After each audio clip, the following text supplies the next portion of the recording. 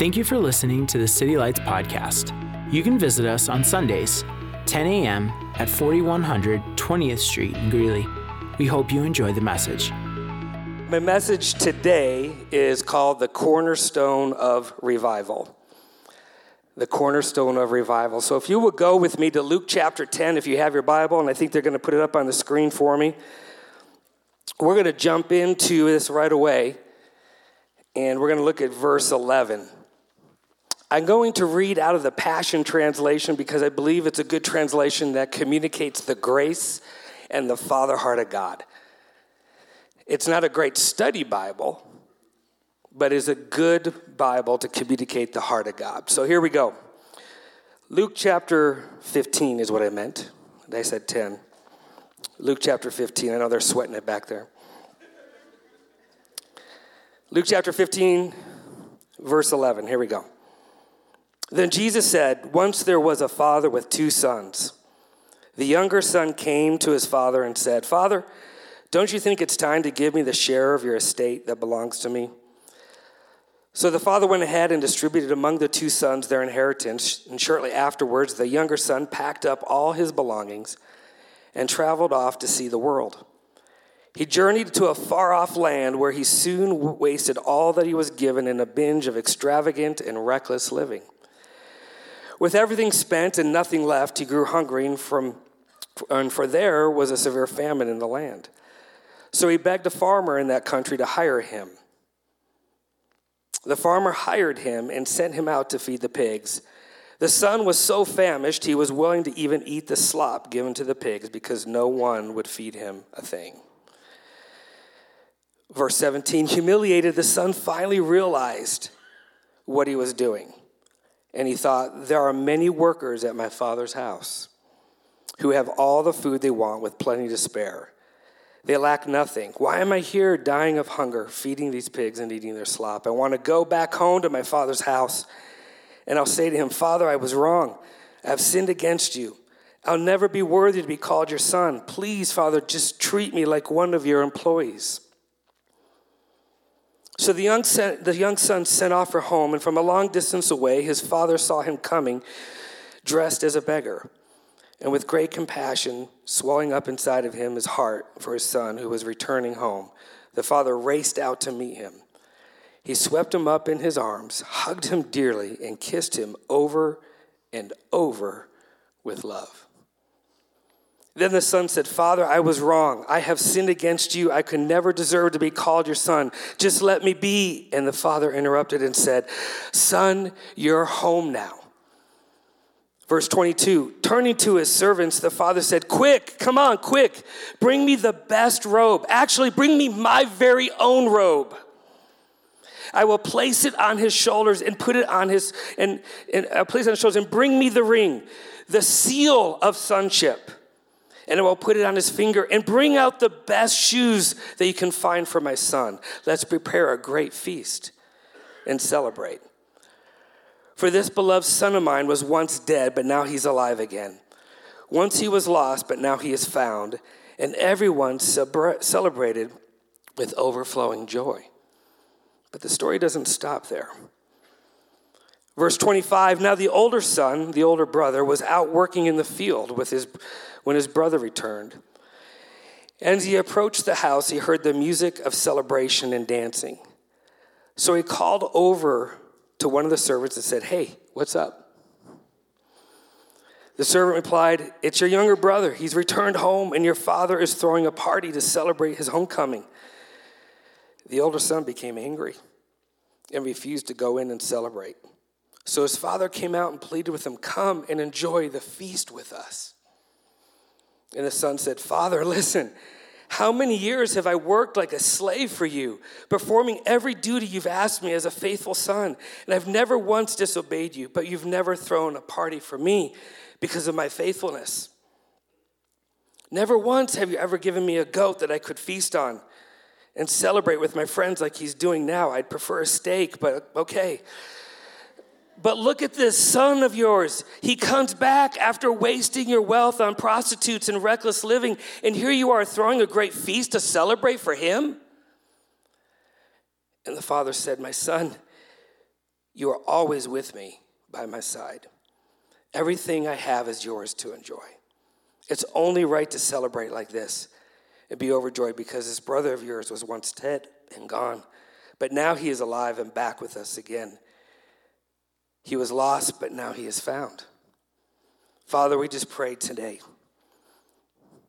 that this message, that this parable that Jesus spoke, that we would hear the words that you have, that it would go down deep to our hearts, that we would not just take it as another story that Jesus told, but we would hear with our hearts what you want to speak to us today.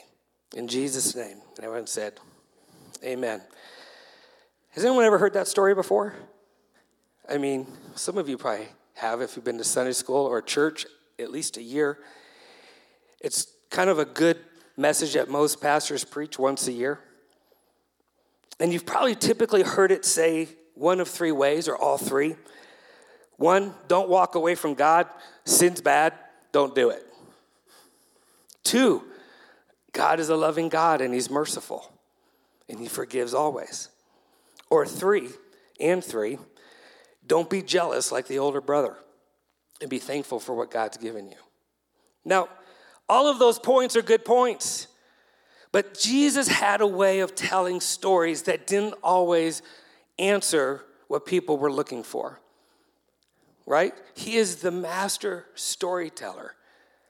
So first, someone would come to him and ask a question, or the Pharisees, the religious, would challenge him, and he would always tell a story to answer or to connect with the question they asked. But he always told the stories that if you wanted, there was more to it. And he told his disciples, hey, you need the Holy Spirit to reveal these parables. Because his disciples said, what are you talking about? And he goes, let me show you. So I would like to invite you on a journey today that says, hey, maybe there's more to this story than just a rebellious brother, a prideful brother, and a loving father. You probably heard it called the prodigal son, but I like to call it the story of the lost sons. It's about the entitled son, the loving father, and the offended brother. So let's dive in. Can you go with me on this? The first son took advantage of his father's goodness because his heart was not established in sonship, but entitlement. The belief that one is inherently deserving of privileges or special treatment, a false identity, absent of responsibility of those privileges.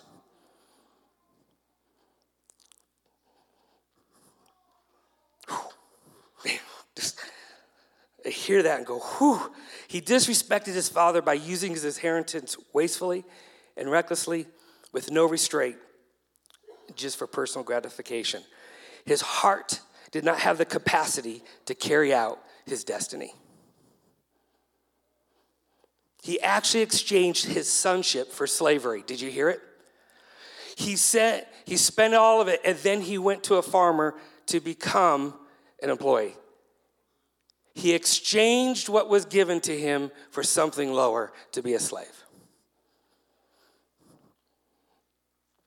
He came to his senses. A revelation is what we call that. That he'd be better back in his father's house as a slave than a son. He was expecting rejection and had to make payment for his sin. But at least he knew his father was good. The second son, or the brother, was offended because his heart was established in law, or what we call works, the belief that performance earns you favor. That's a false identity. And doing that was what was right for an award. He was not established in sonship, but as a slave. Do you know he was working in the field when he heard of the party? He disrespected his father by devaluing his inheritance to a status that must be earned and worked for. His heart did not have the capacity to carry out his destiny because his identity was messed up. Neither son could fulfill their destiny. Your destiny is your God-given life purpose, because they each viewed their rewards to be earned in positions as slaves. Is that crazy? They had everything, but they viewed themselves as slaves at a heart level. I want to read this to you, and it takes a little bit to chew on. A heart must be established in its divine identity to have the capacity to fulfill its destiny. A heart must be established in its identity to be able to have the capacity to fulfill its destiny. We're going to dig into this. I don't have slides. I'm sorry. I was supposed to put some slides together for you guys. So we're just going to go over this real quick. Your heart, this is the place where the depth of your beliefs, your faith, your trust, and your emotions reside. It's where the wellspring of life has made its home. What the scripture says, guard your heart above all, for it's a wellspring of life. It's where your divine spirit speaks of your origins, your worth, and the Father's character. And it's pumped to your soul so that you can be anchored in rest, peace, and security. How many people want to be anchored in rest, peace, and security? Come on. The heart is where the secret ingredient of grace is revealed by truth and love. It's where the Spirit is empowered when immersed in the Holy Ghost. Grace, I define as God's ability and influence upon the heart to live in the life that God intended for you in Christ. So when we say a heart, there's a lot of lab work going on there. Okay? It must be established. That means a firm, stable base, so that you can get your divine identity. Now, let me talk about identity. Our culture has a problem with talking about identity. We mix the word soul, we think it's our identity. We say heart, we think it's our identity. But actually, I want to talk to you about this. Your identity, we're not talking about your personality, your style, your looks, your gender, your interests, your career, your disc profile, or your Enneagram type, whatever that is. We sure like to, well, we'll just leave it there. We don't have enough time. This identity is your divine spirit, the part of you that was exchanged from an old creation to a new creation upon believing in Christ. It's what Pastor Emily just led us through. It's the spiritual blood transfusion and an exchange that took Adam out of you by placing Christ in you. Come on. It's the spiritual transfusion where the Holy Spirit took Adam out of you and placed Christ in you. You are a new creation. You're like, well, Matt, I don't feel like it. I don't care what you feel like. You're a new creation. Has anyone ever had a blood transfusion? Somebody? If you ever have, you actually don't feel it. Yeah. Just a fact. But it had someone else's blood in me. Thank God it's Jesus. You get the gift of righteousness so that your relationship with the Trinity, the Father, Son, and Holy Ghost, is restored to its original design. Along with that, you also receive the mind of Christ with wisdom and the faith of Jesus. You were adopted and removed from being a slave in the field to a son in the palace. And you were made a co-heir with Christ himself. Heaven's DNA is divine nature adoption. Heaven's DNA is your divine nature adoption. Does anyone need some adoption papers? It's in your DNA. That's the proof in Christ. Ephesians 1:5, I don't know if they have it up, but it says, he predestined us for adoption as sons through Christ, according to the purpose of his will. And then in Galatians 4, verses 5 through 7, it says, to redeem those who are under the law, so that we might receive adoption as sons. And because you are sons, God has sent the Spirit of his Son into our hearts, crying, Abba, Father. So you're no longer a slave, but a son. And if a son, then an heir through God. That's good news. Now, side note, for every you all here, so half of you are probably going, you know what, Matt? I'm a female. I can't relate to this son thing. That's okay. I'm a male, and I can't relate to the bride thing.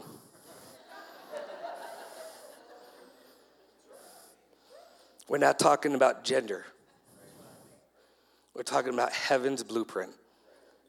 Okay? I know sometimes it's hard to understand, but you have to have a spirit to reveal it to you. The Holy Spirit will reveal that to you. When I talk about capacity, you remember what I said there a little bit? I'm going to bring that up.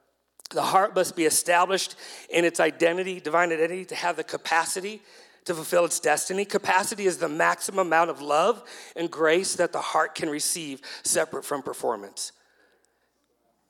Let me say that again. Capacity is the maximum amount of love and grace the heart can receive separate from performance. If your heart is full of, I get love by performing, there's not going to be a lot of room for grace, and you're going to fight me on it. And you're going to fight the blessings of God on it. Until that gets healed and washed out, there's going to be a battle there. The brothers' hearts were full with belief that I'm a slave. That's why they didn't have the capacity to walk in sonship until that was changed. Get it?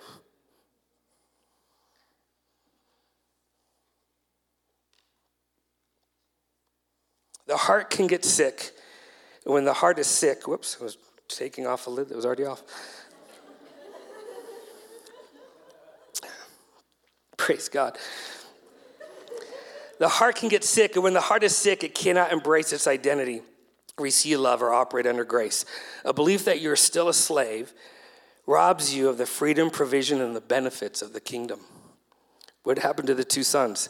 It robbed them of the freedom, the provision, and the benefits of the kingdom.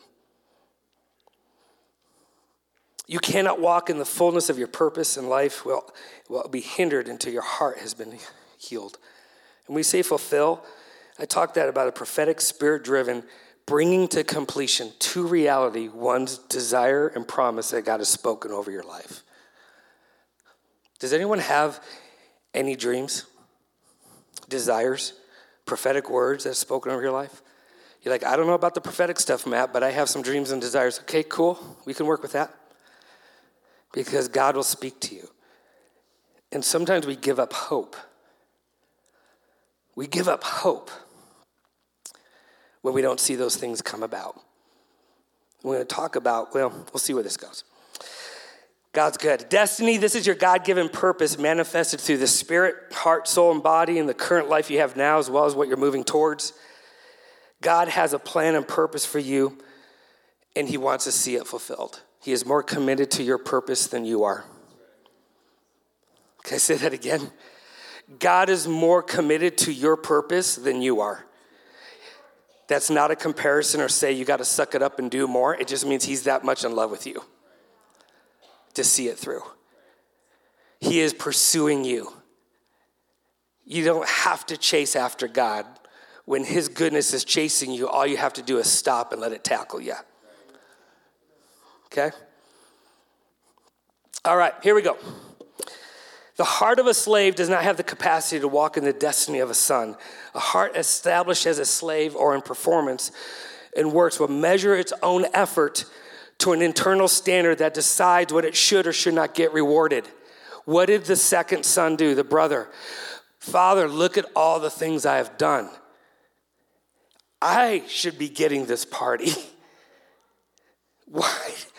What? Really? Come on. Just revealed his heart.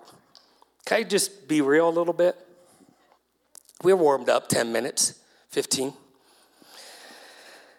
I only come once a year, so if you're mad at me, you can talk to Pastor Kurt Chamberlain.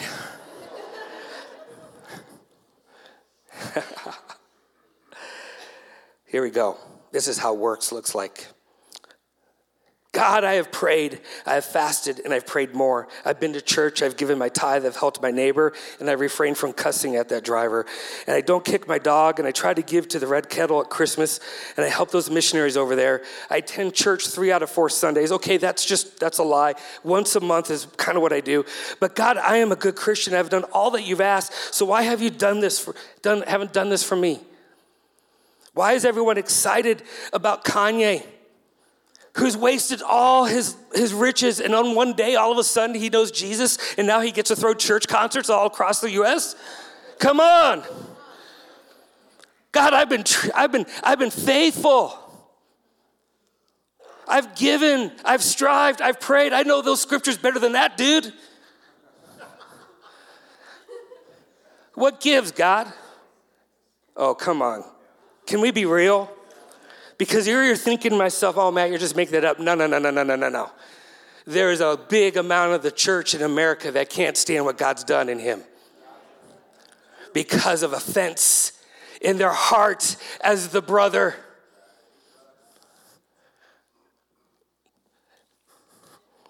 And God just says, well, I love you, and you're thinking like a slave, but I made you to be a son. That's always his response, is to speak to your identity. That's not the answer I wanted, God. I want you to do something. Hey, I love you. You're thinking like a slave, but I made you a son. Whew. Okay, what do I do with that? Trust him. When slaves encounter grace working in another person, it will be offended because mercy and grace are never fair to works and performance. Grace is not fair to works and performance. There's plenty of stories about that. The worker, the guy comes in and pays everybody the same amount. I worked all day for 8 hours and I get the same amount as the guy that came in for an hour. Yes, that's the richness of the kingdom. Offense, well, we'll jump ahead. Or how about this? Whew, man, I hope I'm not stepping on your toes. Everyone take your feet, tuck them under your seat. How about we need Jesus to come back ASAP? I've got my Rapture airline ticket, first class, early boarding. I have my one carry-on. I'm good to go. The world is crumbling and falling apart. Let's get this thing in the air pronto. I ain't moving off this plane to help anyone. Let's go, Jesus. Who, come on.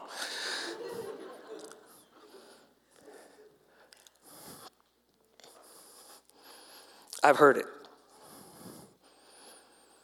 I understand it. But now we're going to get, we just went down a level. Kurt, I love you. If you don't invite me back, that's cool. You can always preach in my church anytime.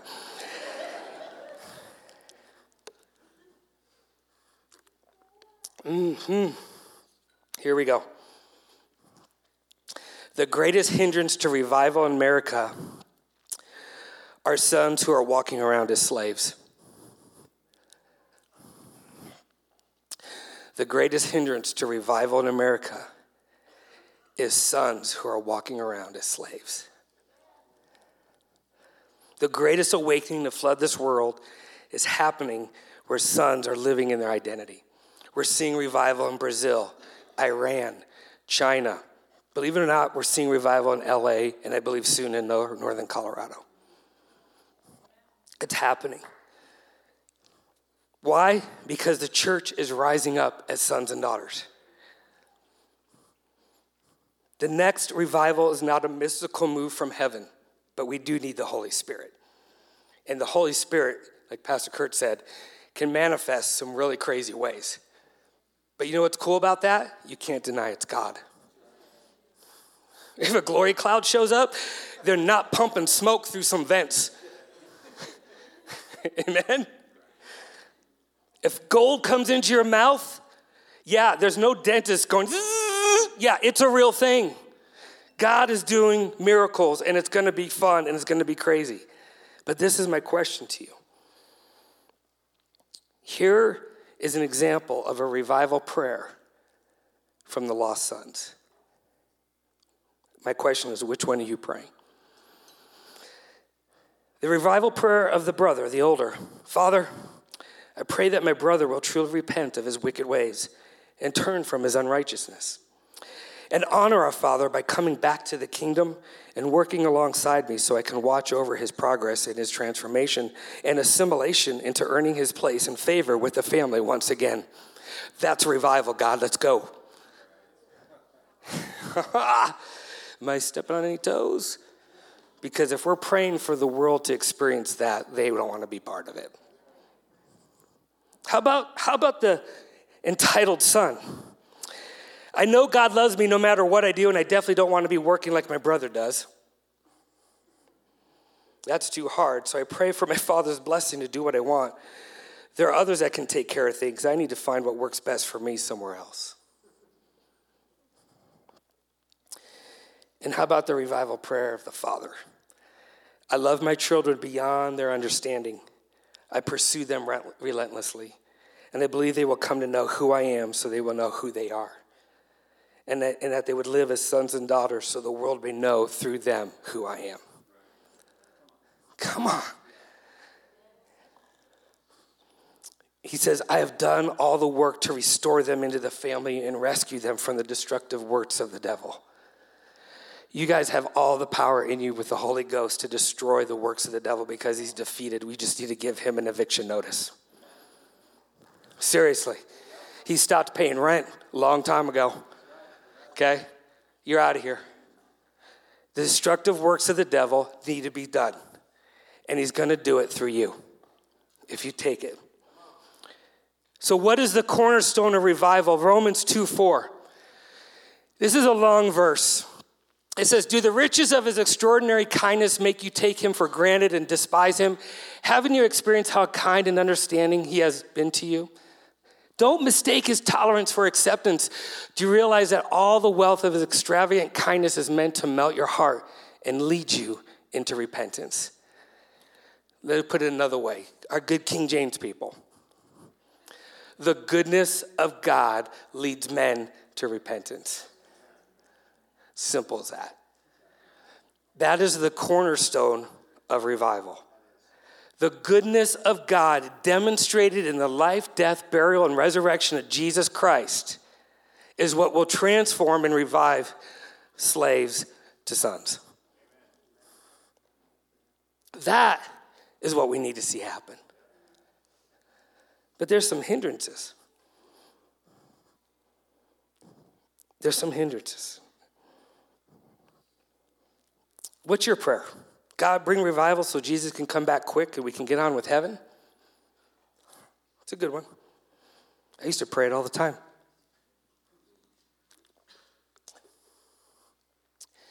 Until I encountered the Father.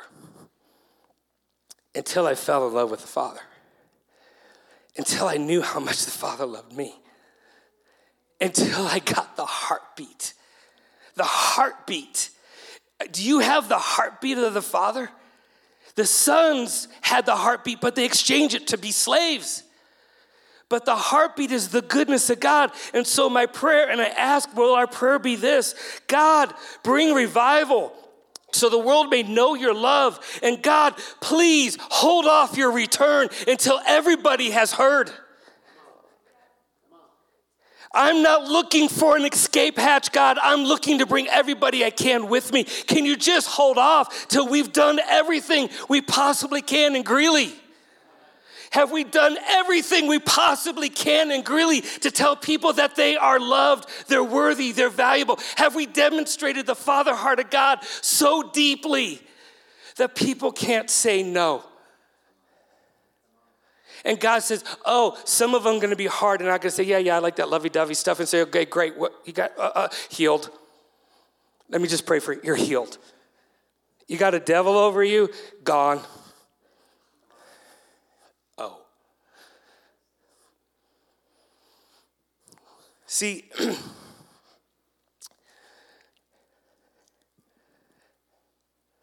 revival's not a sport that you watch. Revival needs you on the field. It needs you playing. It needs you participating. It needs you. God needs you. Not to use you, abuse you, or spit you out, but to build you up, to call you out and send you out and say, hey, you've got some people that need to hear what's inside of you. This is not watching the 49ers lose. Sorry. This is not watching the Chiefs win. But I tell you what, yeah, there we go. I tell you what, that was quite a prophecy. And we can do one of two things. Well, that's cool. I'm just going to sit here and go do my own thing. And if it happens over there, that's cool. And once it happens, maybe I'll show up on the back row. Maybe it's time to say, whoa, God's doing something. I want to be a part of it. I want to be a part of it. But you can't do it as a slave, can you? I want to read this to you. It's kind of cool.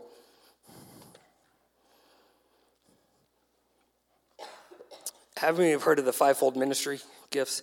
They're gifts that Jesus gave to the body of Christ. They're not spiritual gifts. They're people gifts. Pastor Kurt and Pastor Emily are a gift from Jesus to City Lights. Amen? Welcome them in that. But I want to say this. There's certain responsibilities that those gifts have. Evangelists tell people to come to the family. They have the ability to tell of heaven. Pastors care for the needs of the family. They have the ability to show heaven. Teachers instruct how to live in the family. They have the ability to demonstrate heaven. Prophets speak edification to the family. They have the ability to be the voice of heaven. But you know what apostles do? In a simple form, the word apostle just means one that's sent. But I believe apostles do something a little different. And this is what's really cool. The gifts of the fivefold are multiple. It's not just like one special person and we got to rub their shoulder to get their anointing. There's multiple of these. But an apostle imparts identity and sonship into the family. They have the ability to call out sons and daughters as spiritual fathers and mothers who have experienced the Father. See, an apostle has to experience the Father before you can birth children.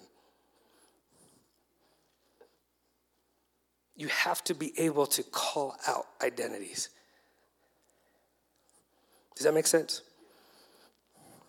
See, revival, well, let me say this. Apostles will say, hey, you're no longer a slave. You're a son. Walk in it.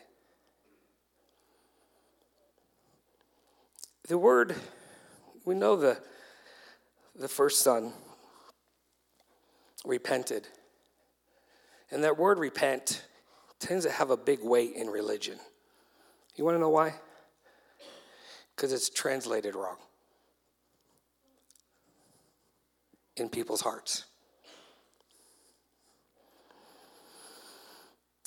Repentance needs to start in the church, but what I want to say about that is when you look up the word repent in the Greek, it doesn't say, hey, start whipping your back with some straps, start feeling a lot of guilt and shame, crawl to the altar, and maybe God will forgive you.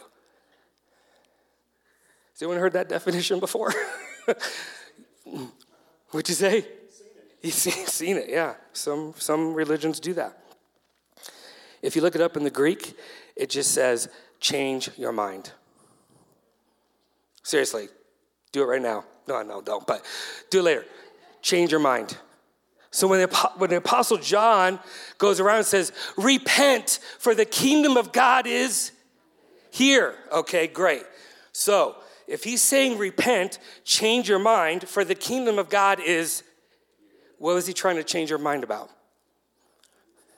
They believed that the kingdom of God was far, and you had to earn it, and you had to work the law. And John says, repent, change your mind, for the kingdom of God is here. Draw near to it, believe. I just had to address that because sometimes our Christianese messes us up. I've been part of the mess. Praise God, we've been cleaned. Revival is one son away from leaving slavery. Revival is one choice away from a son or a daughter being who they are. Revival is one person who receives the love and grace and leaves the guilt and shame. Revival happens when one person says, I have something to tell you. All the religious law, even though Jesus said it was good, but I came to fulfill it. If you live under religious law, all it does is teach you how to be a good slave. Religious law just teaches you how to be a good slave. It actually can't set you free. Whew, come on. But the truth in Christ and yielding to that and the power of the Holy Spirit to sustain you in your identity as a son is where freedom comes from. And I got to say this too. You cannot walk as a son separate from the Holy Spirit. You cannot walk as a son separate from the Holy Spirit. The Holy Spirit's the one that has to activate and continue to tell you who you are. And you have to listen to it. You have to listen to it. This is what I sense the Lord wants to do. I don't know if Greg went. Bathroom break, probably. I don't know. I love that guy. When he comes out of the bathroom, tell him to strum a guitar.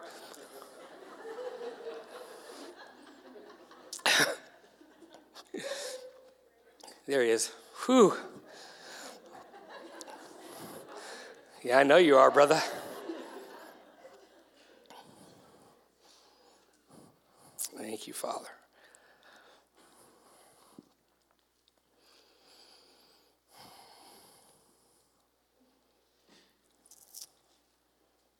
I never, Pastor Emily said this to me earlier, and this is true for everybody's story.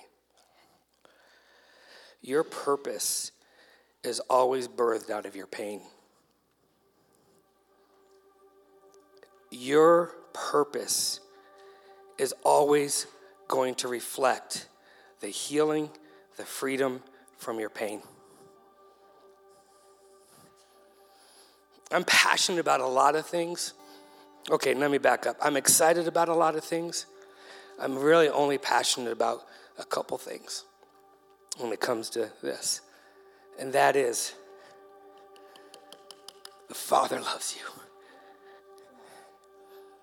He loves you. And he is open arms, ready to receive when we've made mistakes. When we've exchanged our inheritance for pigs. He is there to call out and speak out your true identity. He's calling to say, before there's revival in the world, I want to bring revival in your heart. Because he cares that much about you.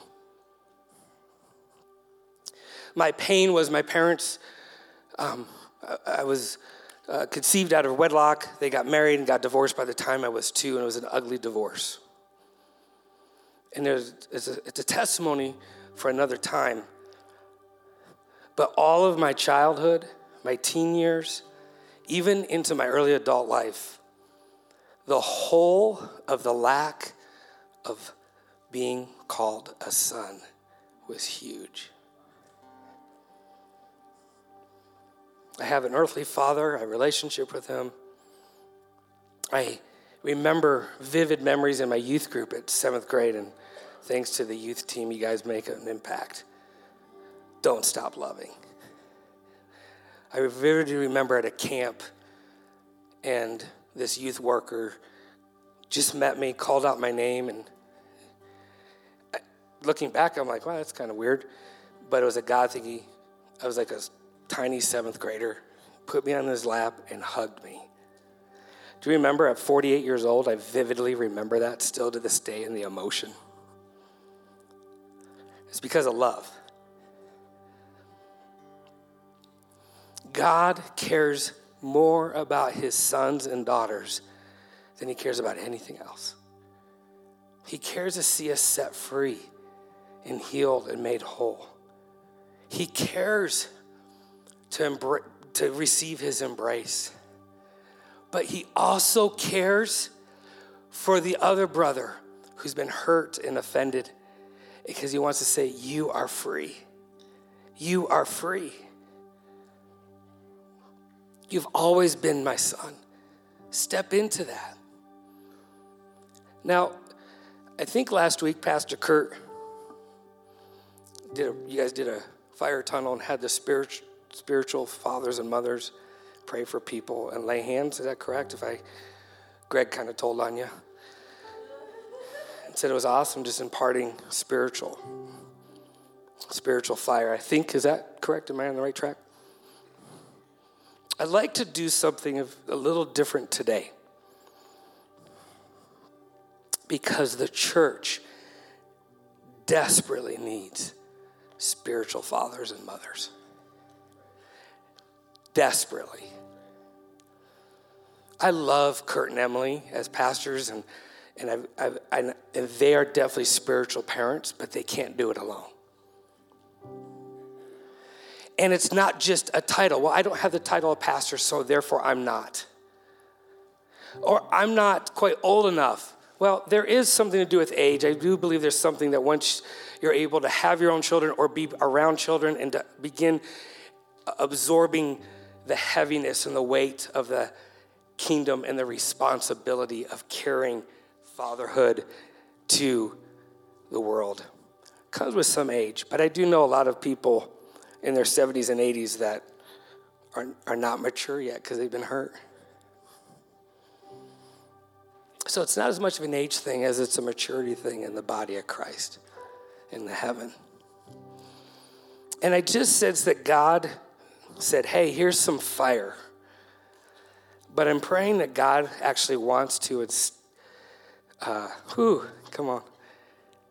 needs to set some captives free tonight.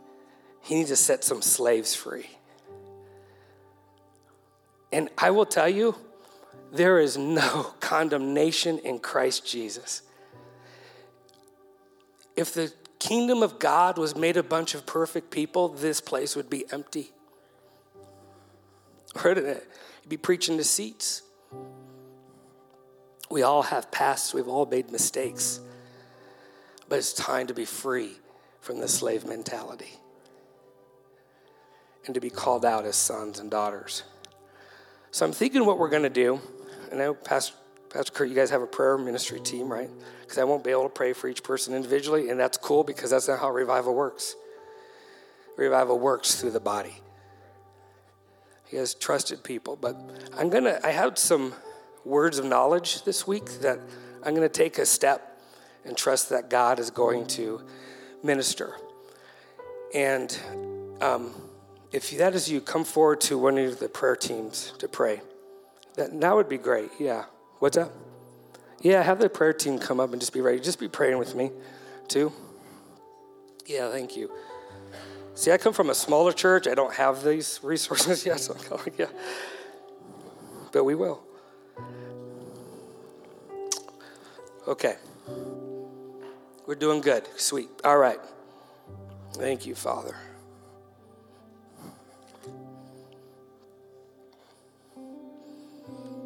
So in the heart, I talked about how there's some hindrances and there's the ability, the capacity to receive God's love and grace.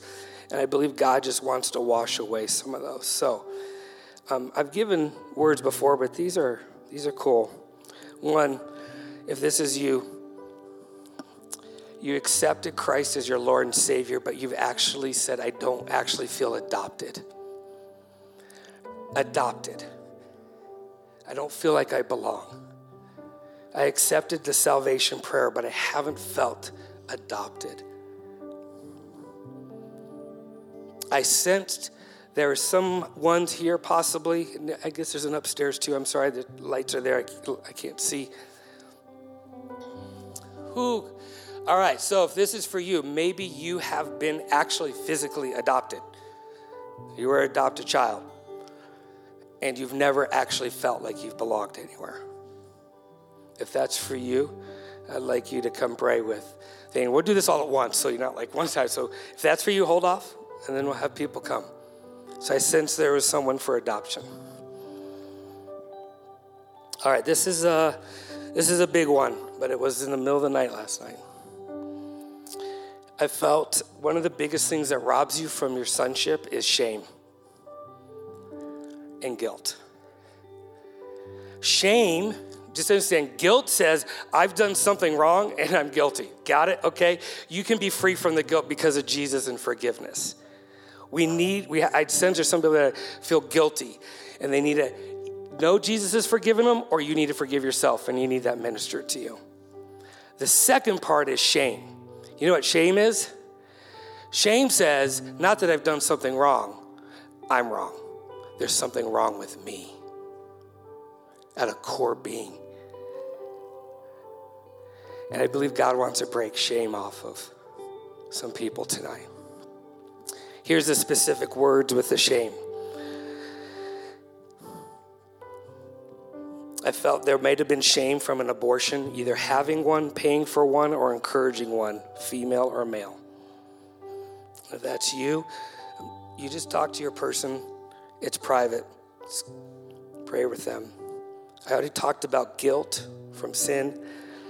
I also felt that there's maybe shame since you've been born. There may be someone here who was conceived out of wedlock or an unplanned birth, or maybe it was a violent conception. And you've had a tormenting voice in your head that says you are not valuable. There is something wrong with you. And maybe you know someone that way.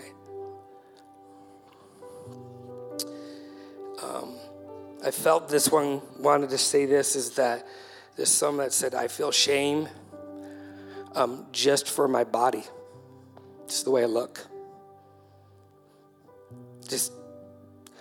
Just feel there's something wrong and just want to be set free from that. And that could be male or female, okay? I mean, yes, I would love to have Tim Tebow's body, but it's not, and probably so would my wife, but it's not going to happen, so I love myself. I'm good, okay? Sorry. All right. So that's going to deal with some hard stuff. And here's the last one. Offended, like the brother. You can't stop an offense from happening, but you can choose to be offended. There are some brothers here, when I say brothers, could be a male, female, who have chosen to stay offended. And God says it's time to be set free. It's time to let this go and to start walking as a son, because that offended part of you is keeping you back from the fullness of the kingdom to be a son. Oh, what do you mean, Matt? Well, I've been a pastor in this role for 5 years. I've had people be offended and hold on to it because our potlucks didn't work out right. Or we were asking for money to help with the kids. Or I preached a scripture that they disagreed with. My heart breaks because who cares about a potluck when there's souls dying? Who cares about the money, right? When there's people who need hope. Can we be done with the offense? This is what revival has to happen, is the church, the ones that know Christ, we need to repent. And I'm not talking from a legalistic, hard way. I'm saying it's time for us to let go of some things and embrace the sonship we're called to receive the love of the Father and experience the goodness of God at a deep level to set us free. Now, can I be real? Everyone stand up. I got to tell you this. Oh, boy. I got to tell a testimony that happened. My wife doesn't even know this. So now I'm going to be real personal. It's a little embarrassing. But during worship, Pastor Greg's awesome. The Lord set me free from something. Can I tell you what it is? Yeah, you want to know. I'm scared to tell it. Valentine's night, my wife and I are supposed to go and leave the house by 5 o'clock. She said, I'll be ready. Didn't work out that way. I was offended. I was offended. There was an offense, but I was offended. Tell you what, after 28 years, that Valentine's Day wasn't the best, but the next day was awesome. All right, why am I saying this? It has nothing to do with Kim. It has everything to do with my heart. So I'm saying, Lord, I don't know what song we were singing. It was just good. I just said, Lord, I just want this to be done. I'm kind of a nitpick on this type of stuff, and I don't like it. Can you show me why I do this? When you ask Jesus to show you something, you better be ready for him to show you. Ask and you shall receive. Okay, maybe I should preach because this is what happened when I was in 4th grade. My mom would pick me up from school. And she was late 2 hours and never apologized. And all my life, I was told, I'll get you at this time, I'll do that. And I was continually never picked up and never showed worth and value. And so I wrote a pain on my heart that said, Rick, if we're doing lunch at noon, you better be there at 11:58. Wow. I'm just being real. So I just repented, changed my mind, said, Lord, heal that. Because it's keeping me from experiencing revival.